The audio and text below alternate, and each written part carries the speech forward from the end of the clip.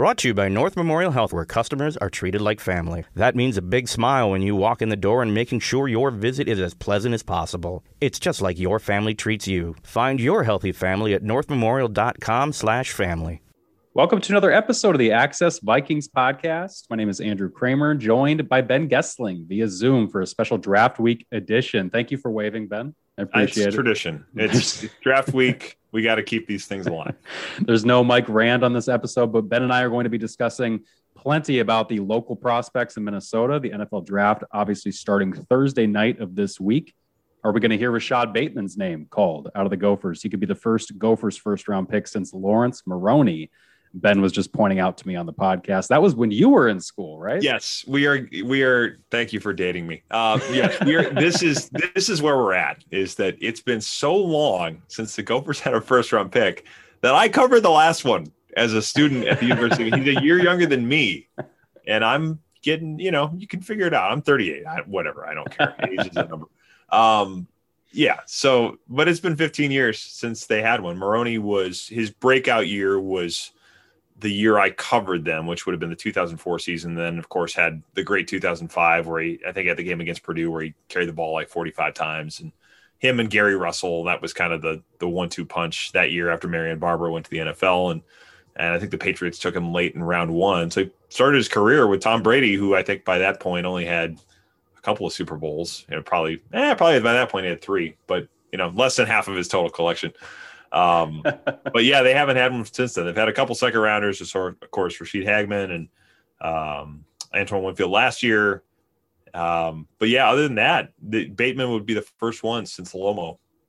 It's going to be a long time. And it's wow, that is. I like the Lomo nickname too. It's a throwback. We got Rashad Bateman. I was on the beat with the Minnesota Daily that year, by the way, and Chip Scoggins was in, I think, year 2 on the Gophers beat. So that was my first real exposure to Chip was that year covering the Gophers. Oh wow. Chip on college football, it's always like that gets his juices flowing. Yes, it does. Nobody loves college football in this market more than Chip Scoggins. Anybody who knows Chip at the Star Tribune knows he's very, very adamant and zealot for the Volunteers at Tennessee. Yep. Anyway, we got Rashad Bateman potentially going in the back end of the first round. He could be one of the 4th, the 5th wide receiver taken in the first round this year. Very stacked class from Jamar Chase, Devonta Smith, Jalen Waddle.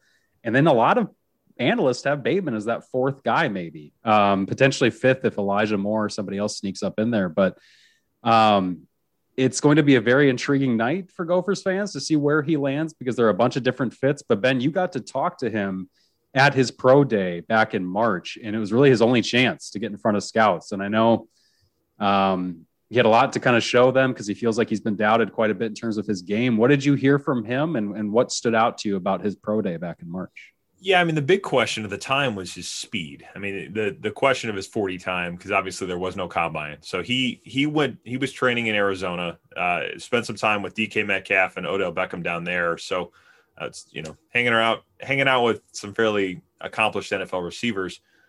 He ran a laser timed 40 that he put out on his social media. I think it was 4.39 at Exos in Arizona.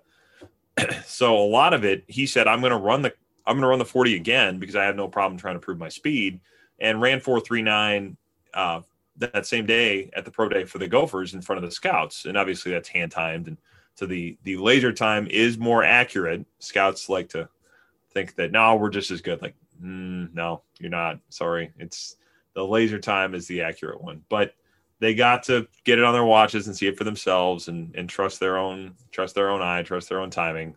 So that was where it came out was 4.39. I think a few people had him maybe a little faster than that. A few people had him a little slower, but yeah, it certainly answered that question.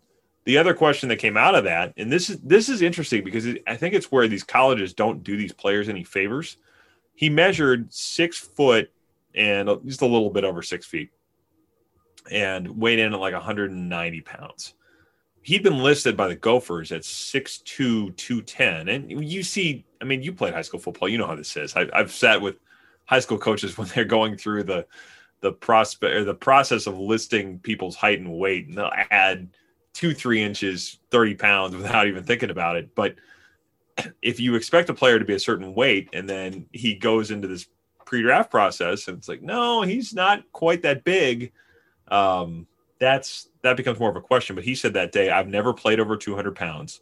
I'm not worried about it. I've always been around this point. So it tells you that, hey, take what college programs list players at with a grain of salt, because it's usually inflated to try to probably make teams seem more intimidating. I think it's always the thought. But yeah, that was kind of the question that came out of that day. He said, hey, it's another one that I have to knock down. I've been knocking down questions the whole time, coming out of a small town in Georgia, coming to the University of Minnesota when people thought I could have gone somewhere else. I decided to go there because PJ Fleck was the first to offer me, and then everybody kind of came in after that. So he didn't seem worried about all of the questions that seemed to be following him. But yeah, I mean, it's going to be, I think, a matter of, does his 2019 tape show that he's a first-round pick? Probably more so than 2020, because didn't have a great 2020.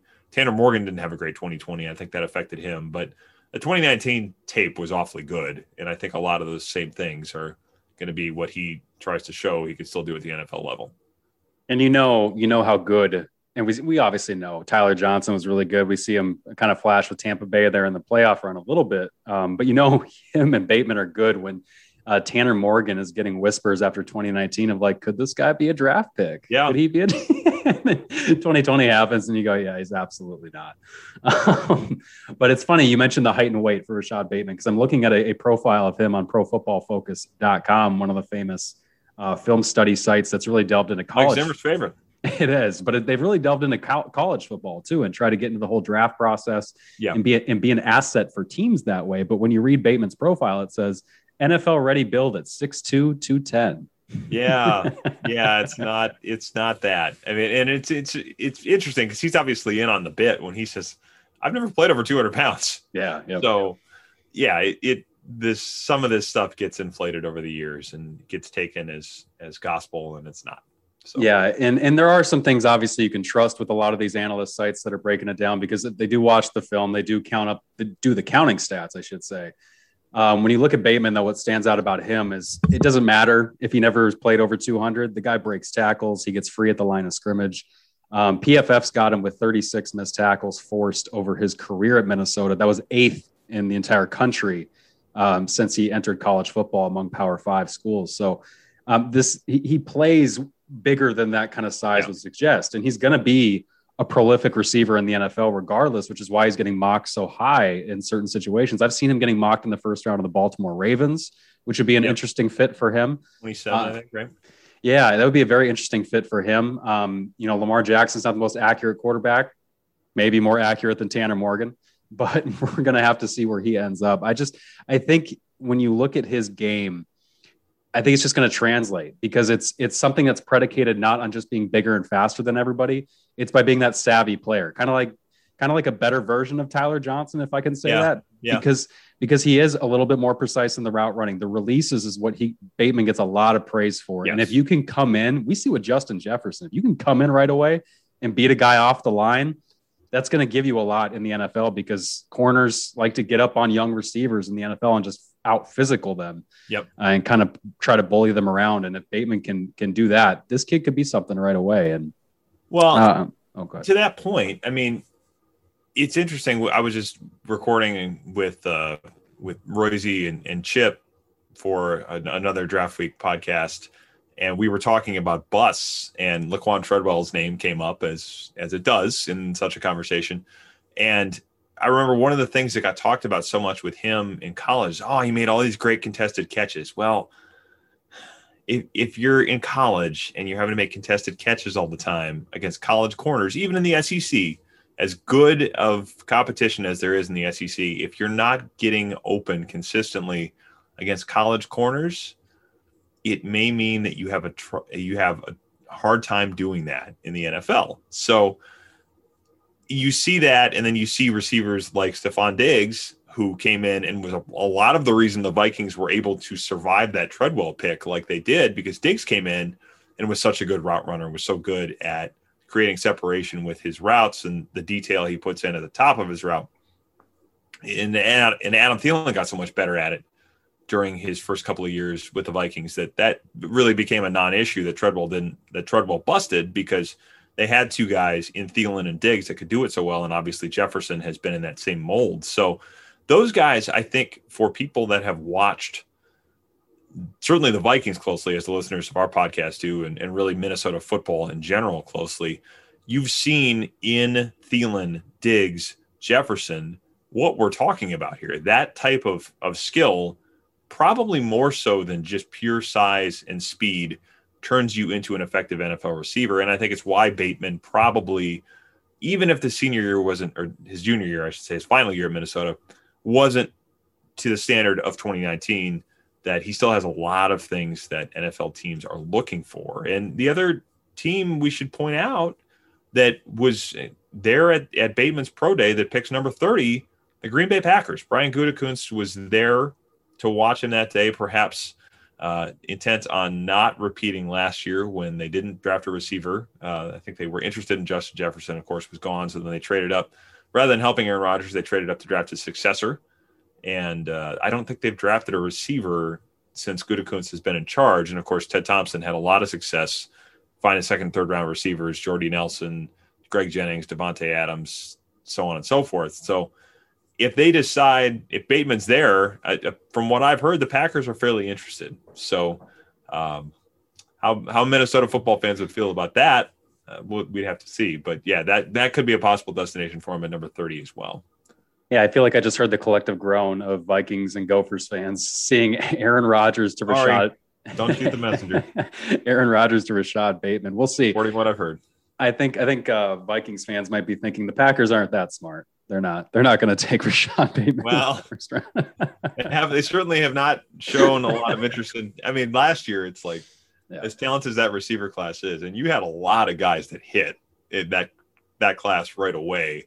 You know, whether it was guys in the first round like Jefferson or even, you know, Chase Claypool a little bit later on, you had a lot of guys that showed, yes, this translates and you can take this to the NFL and be successful or at least contribute right away. And the Packers passed on that completely and probably could have used another receiver to make a play at the end of the NFC Championship game. I think Aaron Rodgers would not have minded that. Well, let's talk about some more guys that were at that pro day. Benjamin St-Juste is the only other Gophers player coming out in this draft. PJ Fleck very adamant in saying at one of his press conferences this spring that you got to make sure you tell people we're 2 for 2. It's not that we only got 2 people drafted, it's that we only had 2 people coming out. And that's very true. And it's 2 talented guys. The Benjamin St-Juste is, I think Daniel Jeremiah, the NFL.com analyst and former scout, very complimentary of St-Juste game, said from what he's heard from teams, he is everybody's favorite mid-round corner. He's a 6 foot guy, brings the kind of prototypical length that NFL teams love to get and just say, hey, if we can just build this guy into one of those guys who can stop like an X receiver, like a bigger, cover of Julio Jones, those kinds of things, something that smaller corners can't do. He kind of projects as that kind of a guy. Cameron Dantzler almost. Yeah. And we saw St-Juste at the pro day. And another unique thing about the pro day going on, and this is around the country, we're seeing 2020 kids show up too. Yeah. Jackson Erdman, the D3 quarterback out of St. John's. I almost botched that.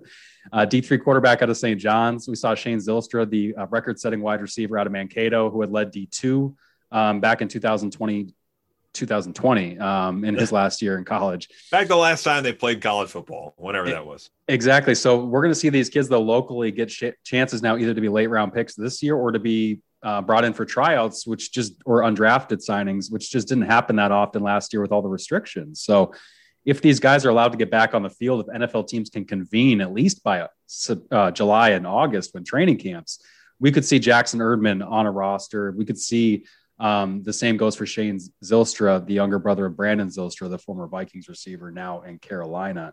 So those guys were all at the pro day too. There are going to be other names though. We'd be remiss to not mention NDSU because we're going to hear Trey Lance's name right away, potentially before any other local prospects. Trey Lance. Is that as a safety or a quarterback? And PJ Fleck infamously recruited him as a safety to the Gophers. The quarterback has blown up. He's become one of the darlings, Ben, of this draft class. When you talk about everybody wants to talk about Trevor Lawrence, Zach Wilson, Justin Fields, but Trey Lance is all of a sudden becoming this favorite. You hear a lot of smart NFL minds, analysts from Mina Kimes to Daniel Jeremiah who say like this guy is going to be potentially the next big thing because he's so smart. He's got all the physical tools that you can't coach. And I think I heard Daniel Jeremiah say yesterday, this is a guy who you can just fix the correctable things. And that word, that word in Vikings fandom is a little rough. It's a little rough. Smart guy that had correctable things. Yes. The difference is this kid is huge with a cannon arm and doesn't seem to be afraid of pressure, which that would be a big difference. Christian Ponder was not any of those things. Anyway, he's going to be, I think, one of the top picks, top 10, top 20 pick at least, potentially the fourth quarterback to go in this draft class. And then Dylan Ray-Duns, the tackle out of NDSU and from Becker, Minnesota, won back-to-back state titles there. We're going to hear from him later in this podcast, but he's another guy that could be picked for the first round. Part of a loaded tackle class, 6'6", gigantic kid. These tackles that are coming out too, there's a lot of guys when you look at down the list of the prospects that the Vikings could potentially be looking to choose from. To go down the list though, you've got those guys from NDSU who could get drafted right away. And there could be multiple guys picked from NDSU before there are from the Gophers. And that's saying something considering the Gophers have two very strong candidates coming out 2 for 2 in this draft class, 2 for 2. Another name you should know, Ellerson Smith, Northern Iowa pass rusher, another gigantic kid, but he showed up on campus 3 years ago as a tight end, kind of lanky tight end. And he's since put on, he told me he's put on 70 pounds in the last 3 years, including 20 pounds since he last played a football game, to try to build up to be that kind of edge rusher that the NFL wants. But he's still only like 260 pounds. Yeah, I was going to say, I mean, he's really skinny. Really? Yeah. That's the fact that he's put on that much weight is pretty interesting to even get to that point, given how skinny he's still seen as being by a lot of these teams. Yeah, and Ellerson Smith is a former South Minneapolis standout, like I mentioned, tight end defender there who went on to Northern Iowa and has impressed people. He had one of the better Senior Bowl weeks, got a lot of strong reviews there, so he's probably going to be a late round pick. So, hey, Minnesota's not really the state of football, but we're going to see. And those NDSU guys I mentioned are from Minnesota, so we can claim them. Sure. Yeah, well, we got to take what we can get. It's not really the state of football, but we are going to see a lot of Minnesota kids' names called. You have a first-round quarterback. It's not going to be that many states that could say that. That's true, and a first-round quarterback. Yeah, he could have been pretty good. Yeah, he could have been pretty good with Bateman, Tyler Johnson, the weapons that he had. Not to say that NDSU's weapons weren't as good, but they just weren't. I just got wistful for a second thinking of that end zone in the Rose Bowl one time in our lives. Maroon and gold.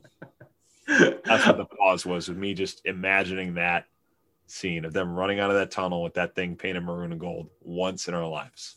My college, speaking of that, my college indoctrination into the Gophers, because we're both former U graduates, full disclosure. My college indoctrination into the Gophers was standing in the end zone at TCF Bank Stadium among 5,000 freshmen or whatever it is when it just opened. I think it was its first year on campus in 2009. And it's Tim Brewster, the famed Tim Brewster. They're playing USC? No. So this was our like freshman welcome week. There was no game. This was just, hey, come here. We're going to have the football coach rah you up and say, hey, welcome, on campus. Nation. Yeah, exactly. And Brewster starts just destroying Wisconsin and saying how they've never, hadn't been to a Rose Bowl in so long, hadn't won anything or whatever. And I believe Wisconsin went to like 3 of the next 5 Rose Bowls or something. And the Gophers just disappeared and continued to be irrelevant. And the number that stood out always was they list the national championships at TCF Bank Stadium. Yep. And the last one there is like 1960 or something. 1961, I think. It's absurd. And they put up a lot of stuff about 7 national championships. It's like, I remember being at the pro day and, there's NFL people in the room looking up at that and saying, I won 7 of these things, huh? Yeah, I didn't really know that. It's like, yeah, it's been a minute. Where they were, 8-3 and voted number 1 in an AP poll. So yeah, it's been a bit. So, oh man. And so, and forgive the cynicism and the jadedness. It's just, it comes from being, in college and paying for tickets when it's Tim Brewster. I have friends who came out diehard Gopher fans, and I'm like, I don't know how you guys did it. Now we also covered the football program. That's true. Leads to some of the jadedness as well, because we deal with the coaches and we see the egos and some of those things that it took me a minute to get back into rooting for Gopher football after covering it. I will say that. I do now, but it took me a little bit to get back to the point where I would actively root for them because especially when you're at the student paper, that thing of dealing with an FCS college coach. I mean, that's a challenge for anybody when the and this is a little inside here, but the NFL media access is governed by a negotiated protocol between the league and the Pro Football Writers Association. So the amount of time we get to talk to players, who we get to talk to, all that stuff is fairly well established. In college, there is no such thing. So coaches basically decide this is who you get to talk to. This is for how long. This is, in some cases, what you can ask about. So that changes things. And then when you're a student reporter, it's another level of that. So yeah, it took a minute to get back to that, but I'm back rowing the boat now. Hey, we're no Pat Royce and destroying Fleck every chance he gets. We should have had Pat on the podcast, the locals pod. He really would have broken down the PJ Fleck era. I had with the one we did, kind of going down memory lane on Viking stuff. Pat spent enough time ripping Denny Green and telling stories about him and Red McCombs and all sorts of those old names. That if you're looking for that, and you should be, because Pat tells stories like no other. You'll be able to get your fill of that this week on the Access Budget. Absolutely. Well, and you'll be able to get your fill of all draft coverage at StarTribune.com this week. Please check out our website and the newspaper for stories from Ben coming on Rashad Bateman. I'll be writing about Dylan Radunz and Ellerson Smith and some of the local guys trying to make it after not playing much football. We'll have plenty of stories from the Vikings perspectives as well. More podcasts to come. You can read it all and check it all out at StarTribune.com. All right, now let's hear directly from one of those local draft prospects and NDSU left tackle Dylan Radunz, the Becker, Minnesota native, who won a couple back-to-back state titles there before going on to the FCS and starting 32 straight games at left tackle for the Bison. Protected Trey Lance's backside for the last season and a half, or season and one game. I wanted to talk to him about his past year and what he's had to do to kind of convince NFL teams that he is NFL ready at this point. He had a great Senior Bowl. We'll mention in there that he was the Senior Bowl Practice Player of the Week. The last player to do that was Justin Herbert, who ended up having a great NFL rookie season. So let's hear from Dylan. We're going to hear NDSU a lot in the draft process, or as the draft kicks off, from Trey Lance to you. But what was it like not playing football last year, at least doing it for just one game and having such a shortened season? Yeah, in short terms, it sucks. It's not fun. Definitely love. That's why I love playing football. You get to do it so much throughout the year, especially playing at NDSU. You play for like 7 months out of the year, so. It sucked. I mean, I got to get my body right. I mean, my body feels better than ever, and I got to get my strength up and all that stuff because of the off-season training, not playing football. But it was boring, needless to say, because I wasn't playing football. Yeah, what did you do with all this newfound time? I mean, you brought up the stuff taking care of your body, but when you have that extra time, what do you do? Did you pick up any new hobbies? You watch football? Like, what'd you do? You watch football as much. And you travel a little bit as much as you can just to see some things that maybe you haven't been able to see. And then, I did have to finish up school in the fall, so I focused on that. But in the spring, I was kind of just find some new things. I took up trying to play the guitar. I still suck at that, but just little hobbies here and there, trying to figure out what to do at the time after you're done, obviously taking care of your body. Yeah. Where'd you travel to? Anywhere fun? So I did some hog hunting in Oklahoma, and then obviously I was out in California, so I did a lot of hiking out in California when I was training with Joe Staley. So just some outdoorsy stuff, swimming in the ocean, stuff like that. Oh, hog hunting. I'm sure NFL coaches would love to hear that. Oh, yeah. I've talked to a few coaches about it and just the experience down there, and just the stuff you can do with it. Yeah, well, you obviously, let's talk about, football. Speaking of that, you've had to go through this process of teams reaching out to you and Zoom interviews and, interviews through plexiglass down in Mobile, Alabama at the Senior Bowl and all these kinds of things. What have teams wanted to know as they try to get to know you? I mean, it's pretty generic. Just luckily, I was at a school where no trouble was caused, so they always ask you what if you've gotten in trouble or anything like that. And, I have not, so that was a pretty easy question for me to answer. And then they just ask you for your background and stuff, and then a few personality questions to see how you react to certain questions and see if you have the level at playing at the next level. So. Yeah, a lot of those questions were geared towards me just because I'm from FCS, so they want to know that I'm confident in myself and my abilities at jumping from FCS to the NFL. So that was most of the questions. Yeah, were there a lot of schematic stuff? Like, are they trying to get to know kind of what's your IQ coming from that level of football?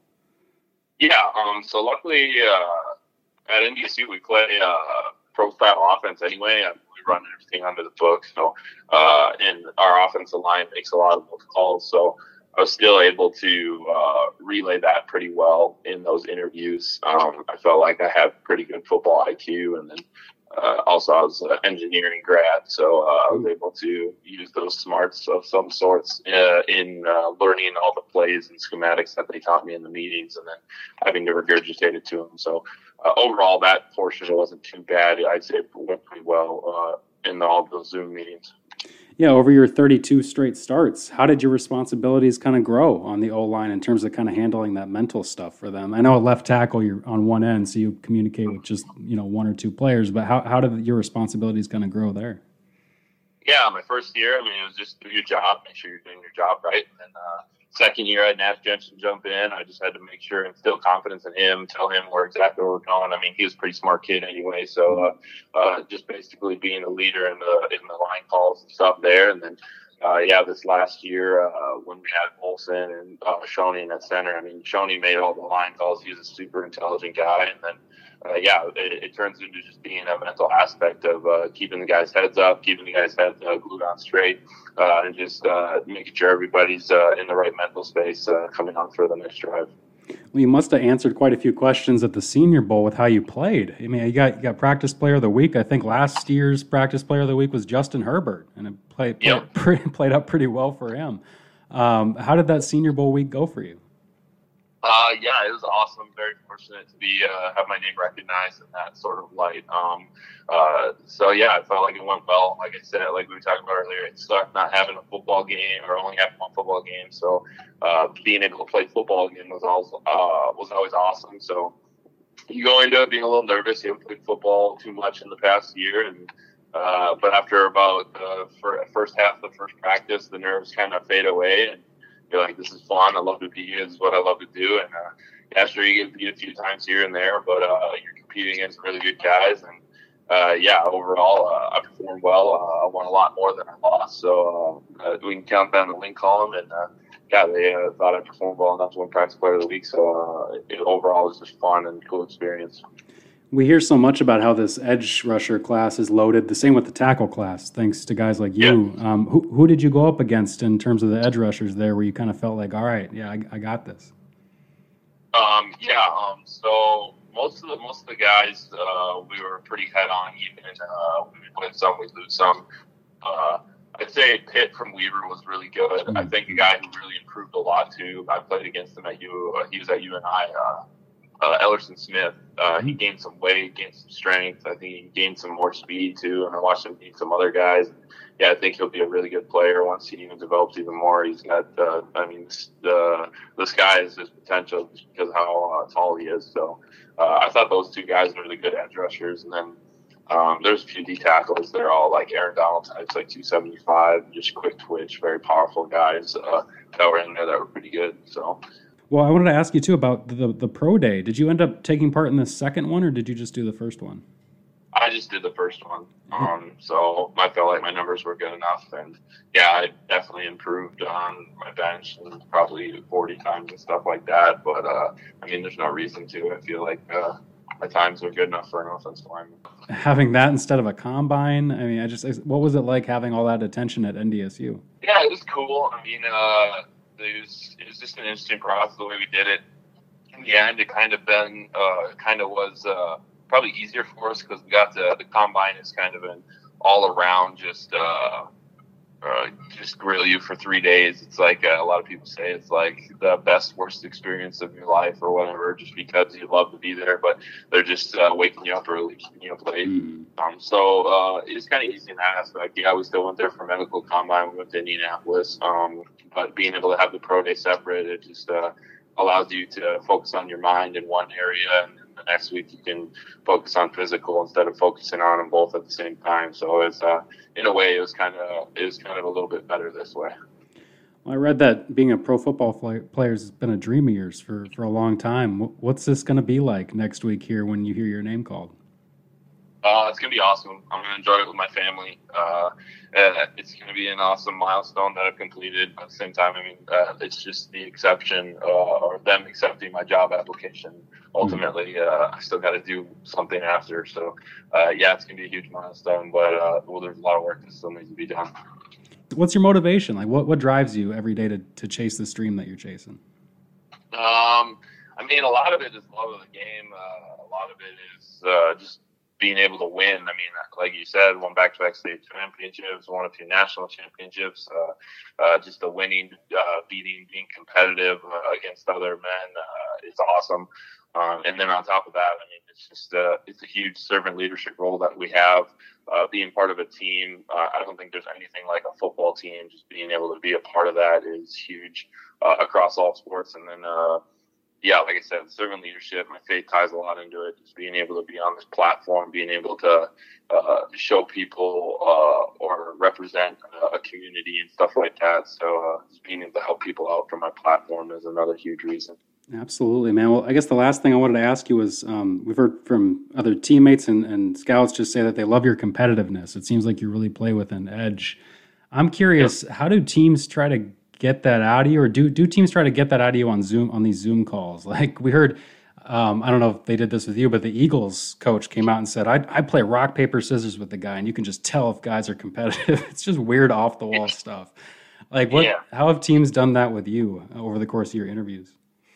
Yeah, so a lot of teams, they send you these psychology tests and they'll figure it out through that. And then sometimes in the meetings, I had a coach, he sent me a video before and he's like, we're going to compete. And then he did this little stretch squat thing to see how flexible you were. And he's like, I want you to get lower than me and compete and stuff. And then so I had to film myself doing it and send it back. And we did all that before we even met. So just the little things like that. It's just super cool to be a part of, just to see how all the ways they try and get the competitiveness out of you. And yeah, overall, it was pretty good.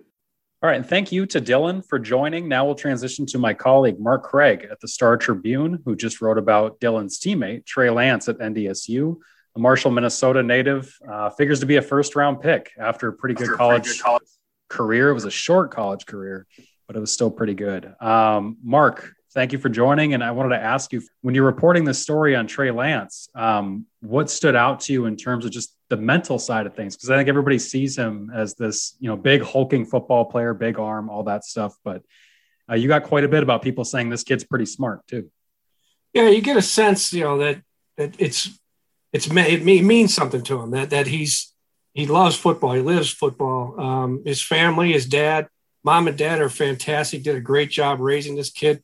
He's going to be like, I think, the first kid born in the 2000s that's going to be in the draft. I mean, it's insane to think about, 2000 kid born in the 2000s. But, and going to NDSU, it's, to me, it's he's maybe better off than if he would have gone somewhere division, did a bigger school and not had the same system. You talked to that Randy Hedberg, who's the quarterbacks coach at NDSU, very well respected.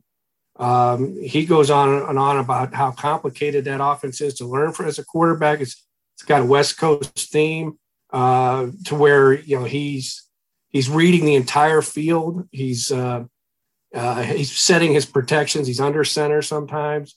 He's not, as his head coach said, he's not looking to the sideline to see what to do at the line of scrimmage. This kid is, but there's a risk of only playing 17 games and being 20 years old, but there's really a risk for all of these guys. If you look every year at the quarterback position, guys that go in the first round, there's always busts and there's always guys that do well. So I think he has it. He's got all the physical attributes. His character you can't find anybody to say anything bad about his character. And they go out of their way to really praise him for his character, his personality. So I think the kid's going to make it. I'm not sure when. He's probably not going to be a starter this year, but who knows? Well, his father used to be an NFL or kind of a cast-off NFL player, was on a practice squad or something like that back in the 90s. I think you wrote he had played for the CFL too. So did he grow up kind of in that mold of like watching film and just kind of being around that all the time? Yeah. I mean, the mom, Angie, she said, watching film is an issue at our house with Carlton. It's the dad. And he goes, and Trey followed in his footsteps. Carlton was, I think he's in the Southwest Minnesota Hall of Fame, the small school there in Marshall, ran track and was a cornerback. And he played a year in the CFL for the Saskatchewan, played a year of the World League in London. And then he said it was the early days of free agency. He went out to the 49ers and was, in training camp or practicing, trying to make the team. And he said they flew Deion Sanders in and they flew me out. So that was his only experience with the NFL. It'd be kind of ironic if full circle if the 49ers were to take him number 3. Yeah, no kidding. And we'll get to, I want to ask you too about where you mock Trey Lance going to and just the fits he could potentially have in the NFL. But more about him and kind of his background up to this point. The Gophers at least talked to him. Clays, the former Gophers head coach, was recruiting him as a quarterback, I think you wrote, until PJ Fleck came along. So why was he not at the University of Minnesota? Well, PJ Fleck came along, and the family gives PJ Fleck a lot of credit for being brutally honest. PJ Fleck said, came in and said, I'm going to recruit the heck out of you, but I want you to play safety or maybe possibly a linebacker position, because he said, I gave my word to a recruit. I'm bringing a quarterback with me to Minnesota. And I promised him and I promised his family I would not take another quarterback in his class. Well, what ended up happening is that's the kid who went to Virginia. I'm drawing a blank on his name right now, but he went to Virginia. He decommitted from the Gophers, went to Virginia. And by that time, Boise State came in at the very end. They were the only big school to offer Trey Lance a scholarship. And by then he knew that NDSU was the place to go. And credit to Carlton for, putting that together. Well, NDSU wanted him, but I mean, Carlton was like, hey, listen, you got to go to a place that wants you, that you're the number one guy. And the conversation with Fleck, Lance shook his hand and said, thank you. Well, we're a quarterback. I'm a quarterback. And they moved on. It'd be kind of funny. It'd be interesting to see how he would have done it in Minnesota. I think he would have done pretty well. Yeah, Tyler Johnson, Rashad Bateman, Trey Lance would have done really well. Trey Lance, 6'4", 224 pounds, listed that anyway. He's got the size. I don't think there's any questions about, hey, can he hold up in the NFL, as you worry about with some of these smaller quarterbacks, because he's definitely not small. Do you see people compare him to Josh Allen in Buffalo? I mean, do you see any similarities like that in his game? Yeah, I mean, he's going to move, and I think he's smart. He talked about, he knows when to pick his fights. In other words, when he takes off running, he's not under no illusion that he's going to be running over linebackers and stuff. But he is going to be that. He's going to bring that extra dimension that, it's not extra anymore. It's almost expected of an NFL quarterback now to be able to do that. And he's, I think, runs in the 4.5 range. But yeah, he's going to be able to hold up, and he's going to be getting some yards with his legs as well. Well, what happened in that last game? Because he had the showcase game that everybody's talked about, the one game NDSU played in. We talked to Dylan, Ray Dunce's teammate, about playing in that game too. But what happened in that game? So I think you wrote he threw his only college interception. It just didn't go that well for him. But at the same time, it doesn't seem to really impact how teams view him. No, I think you view that for what it was, one game in a very odd situation. I think he still ran for 143 yards and a couple touchdowns. It's all part of the COVID year. I mean, it's the thought of a 20-year-old guy with 17 starts and hasn't played one game in 15, 16 months, could be a top 5 pick. It's kind of a sign of the times that we've been through here the last year or so.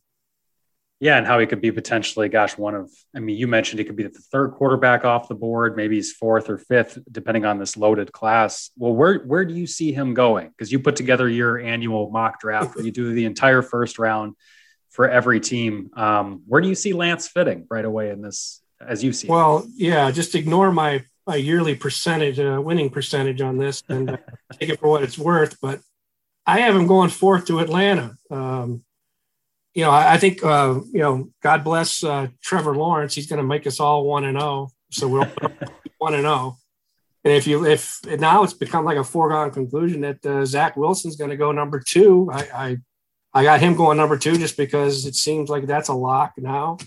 But I'm not buying the lock, or maybe it's not a lock now as you look around. I don't know what people are predicting today, but Mac Jones going to the 49ers number 3. I don't see that. I see Justin Fields going 3 to the 49ers. And then the Falcons, it's going to be tough for them to pick a quarterback when you got all the other talent that's there that they could just immediately use. But, it's a new regime. So there's time is on their side. And, they get to develop a quarterback that they, I think could be a quarterback for 10, 15 years. And you don't have to pay him those first 4 years. You're not paying them $40 million. So you can really build when you get those rookie quarterbacks that can play, in their first year or two. So I got them going 4 to the Falcons. What are some of the other teams that you considered kind of mocking? If it wasn't Atlanta, who are some of the other fits potentially, you think? I think George Payton would love to see him at number 9. Maybe he would even trade up to try and get him if he falls past the Falcons. But I think, the Falcons, they're sitting in a great spot. But so like the Bengals. I mean, the Bengals are sitting their franchise quarterback last year. Now they're going to have the number 1 pick of anybody who's not a quarterback, I think. So they can pick that kid from Oregon to protect Joe Burrow, which they better start. I mean, it would be tempting to take to reunite Burrow with Chase, but I think you got to protect him first. But yeah, I think Denver, would love to have Trey Lance on their team. It'd be interesting. I don't think it'll ever happen in a million years, but if he's there at 14, or if one of those quarterbacks is at 14, do the Vikings take a chance? You asked Rick Spielman something about that recently, didn't you? Yeah, I mean, it was kind of a stock answer of, we're prepared. He said basically you have to wait against the other couple other positions that you covet, right now. But he said that all their options will be thoroughly discussed. And, to me, I don't see a 64-year-old defensive-minded head coach wanting to do that. I don't see, Rick's no spring chicken when it comes to the GMs, and they might be one of the older GMs now. But ownership, if I'm the team, I'd be, hey, I wouldn't mind having a quarterback that's we can build around after Kirk, because you can't just keep giving Kirk Cousins $35-40 million a year. I don't. Else could they could potentially trade back though too, if let's say the Patriots, one of these quarterback needy teams, and I think the Patriots are the one everybody likes to use. Who knows if they would actually consider doing it, but I'd be fascinated to see too if the Vikings can leverage that opportunity to another quarterback needy team, or if maybe George Payton gets the guy that was in his backyard for so many years. It'll be interesting to see. Well, Mark, is there anything else you wanted to add about Trey Lance and just your reporting on this story? Seems like a genuine kid, a good kid. You never really know these guys as well as they come off, but I think someone's gonna. Louis Riddick might have one of the better quotes. He's like, talking about this. He's got a cannon for an arm. He's a great athlete, a better kid. He goes, and whoever picks this kid is going to be very, very happy. And I tend to agree. And obviously, Louis, former player, personnel guy, knows a lot about more than I do about this stuff. But I do agree with him. I think he's going to make someone very, very happy. Trey will be one of the biggest dominoes to fall on draft night for sure. Well, thank you, Mark, for taking the time to join us on the Access Vikings podcast. You can check out all of Mark's work at StarTribune.com. Maybe you should get off the podcast.